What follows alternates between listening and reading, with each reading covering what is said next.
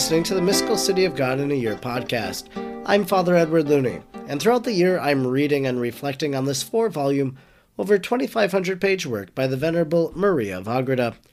And finally, there is a discussion group on Facebook, the Mystical City of God in a Year podcast, where you're able to interact with other readers and listeners of the podcast.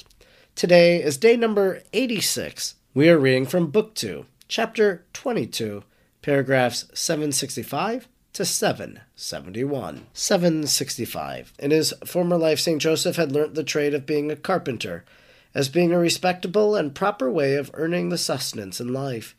He was poor in earthly possessions, as I have said above. He therefore asked his most holy spouse whether it was agreeable to her that he would exercise his trade in order to be able to serve her, and to gain something for distribution among the poor, since it was necessary to do some work and not to remain idle. The most prudent virgin approved of this resolve, saying that the Lord did not wish them to be rich, but poor and lovers of the poor, desirous of helping them in as far as their means would allow. Then arose between the two spouses a holy contest, who should obey the other as superior. But she, who among the humble was the most humble, won in the contest of humility, for as the man is the head of the family, she would not permit this natural order to be inverted. She desired in all things to obey her spouse, St. Joseph, asking him solely for permission to help the poor, which the saint gladly gave. 766. As St. Joseph during these days by divine enlightenment learnt to know more and more the qualities of his spouse, Mary, her rare prudence, humility, purity, and all her other virtues exceeding by far his thoughts and estimates, he was seized with ever new admiration, and in great joy of spirit continued to praise and thank the Lord again and again for having given him a companion and spouse so far above his merits. And in order that this work of the Most High might be entirely perfect, for it was the beginning of the greatest which he was to execute by his omnipotence, he ordained that the Princess of Heaven, by her mere presence and intercourse, should infuse into the heart of her spouse a holy fear and reverence greater than words ever could suffice to describe. This effect was wrought upon St. Joseph by an effulgence or reflection of the divine light, which shone from the face of our Queen, and which was mingled with an ineffable and always visible majesty. So much the more was this due to her than to Moses, descending from the mountain, Exodus 24:30, as her intercourse and conversation with God had been more extended and intimate. 766.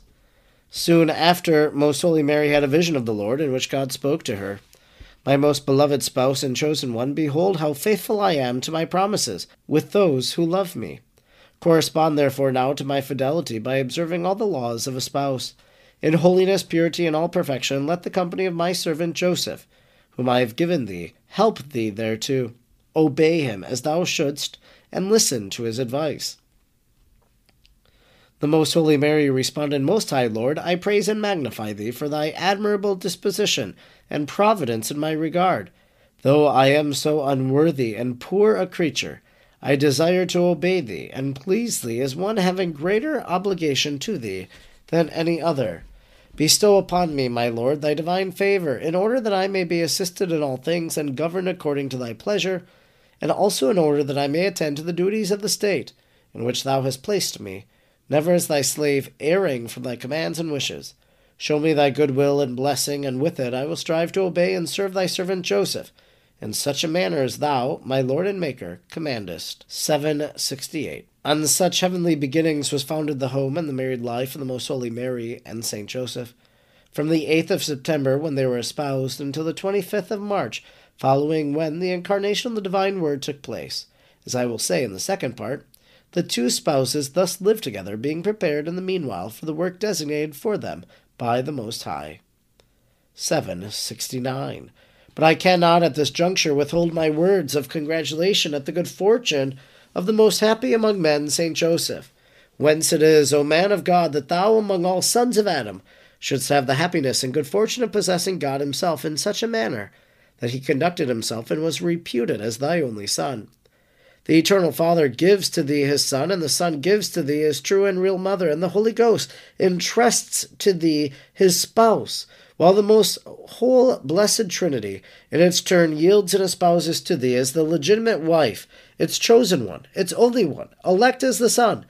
Dost thou realize, O saint, thy dignity? Dost thou know thy excellence? Dost thou understand that thy spouse is the Queen and Lady of heaven and earth, and that thou art the depository of the inestimable treasures of God himself? Be mindful, man of God, of thy entrusted pledge, and know that if thou art not envied by the angels and seraphim, thou hast certainly filled them with wonder and astonishment at thy good fortune and at the sacramental mystery connected with thy matrimony.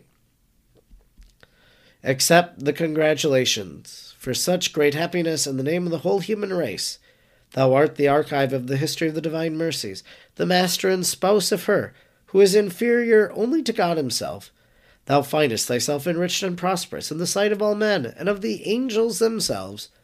Remember our poverty and misery, and remember me, the most worthless worm of the earth, for I desire to be thy client, blessed and favored by thy powerful intercession. Instruction given by the Queen of Heaven. My daughter, in the example of the matrimonial life wherein the Most High placed me, thou findest a reproof for those souls who allege their life to the world as an excuse for not following perfection. To God, nothing is impossible, and nothing is likewise impossible to those who with a lively faith hope in him and resign themselves entirely to his divine providence. I lived in the house of my spouse with the same perfection as in the temple, for in changing my state of life I altered neither my sentiments nor my desire and anxiety to love and serve God. On the contrary, I added to my solicitude lest the obligations of a spouse should hinder me in God's service. On this account, God favored me and disposed and accommodated powerfully all things in conformity to my desires. The Lord will do the same for all men if, on their part, they correspond. They, however, blame the state of matrimony, deceiving themselves, for the hindrance to a holy and perfect life is not the state, but the vain and the superfluous cares, and the anxieties in which they involve themselves, forgetting the sweetness of the Lord, and seeking and preferring their own. 771. And if there is no excuse for not living a perfect life in the world, still less will the duties and obligations of the religious state be an excuse. Never imagine thyself exempt from the pursuit of perfection on account of being a superioress. For since God has placed thee in office by obedience, thou must not despair of his assistance and protection. He himself will each day assume the responsibility of strengthening thee and helping thee to fulfill thy duties, without relaxing in the pursuit of a perfect love due to God.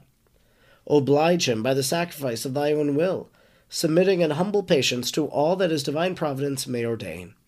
If thou dost not hinder the course of his providence, I assure thee of his protection, of the power of his divine arm, to direct thee and guide thee all thy actions toward perfection. This concludes our reading for day number 86. Today we finished reading chapter 22, paragraphs 765 to 771. One of the comical things in our reflection today was this: then arose between the two spouses a holy contest, who should obey the other as superior. But she who among the humble was the most humble won in this contest of humility. For as the man is the head of the family, she would not permit this natural order to be inverted. She desired in all things to obey her spouse Saint Joseph, asking him solely for permission to help the poor with the saint, which the saint gladly gave. And so we just think about the fact that Mary is the fullness of grace, immaculately conceived, and we think about the struggle maybe of Saint Joseph as he enters into this situation, and I wonder, we haven't heard yet, but does St. Joseph have this knowledge of Mary's immaculate conception? At what point does he become aware of who it is that he is married to? He knows that he is espoused to this woman who wanted to be a virgin, and he wanted to be a virgin, and God had ordained this from the very beginning. So he knows this, but there are more things for St. Joseph that may be unknown to him still. And so you think about his life, and how he was always one with shortcomings, and how they would have came out in the home of Nazareth with Mary and then with the Christ child. But with the Christ child and with Mary, his shortcomings were able to be aided and helped.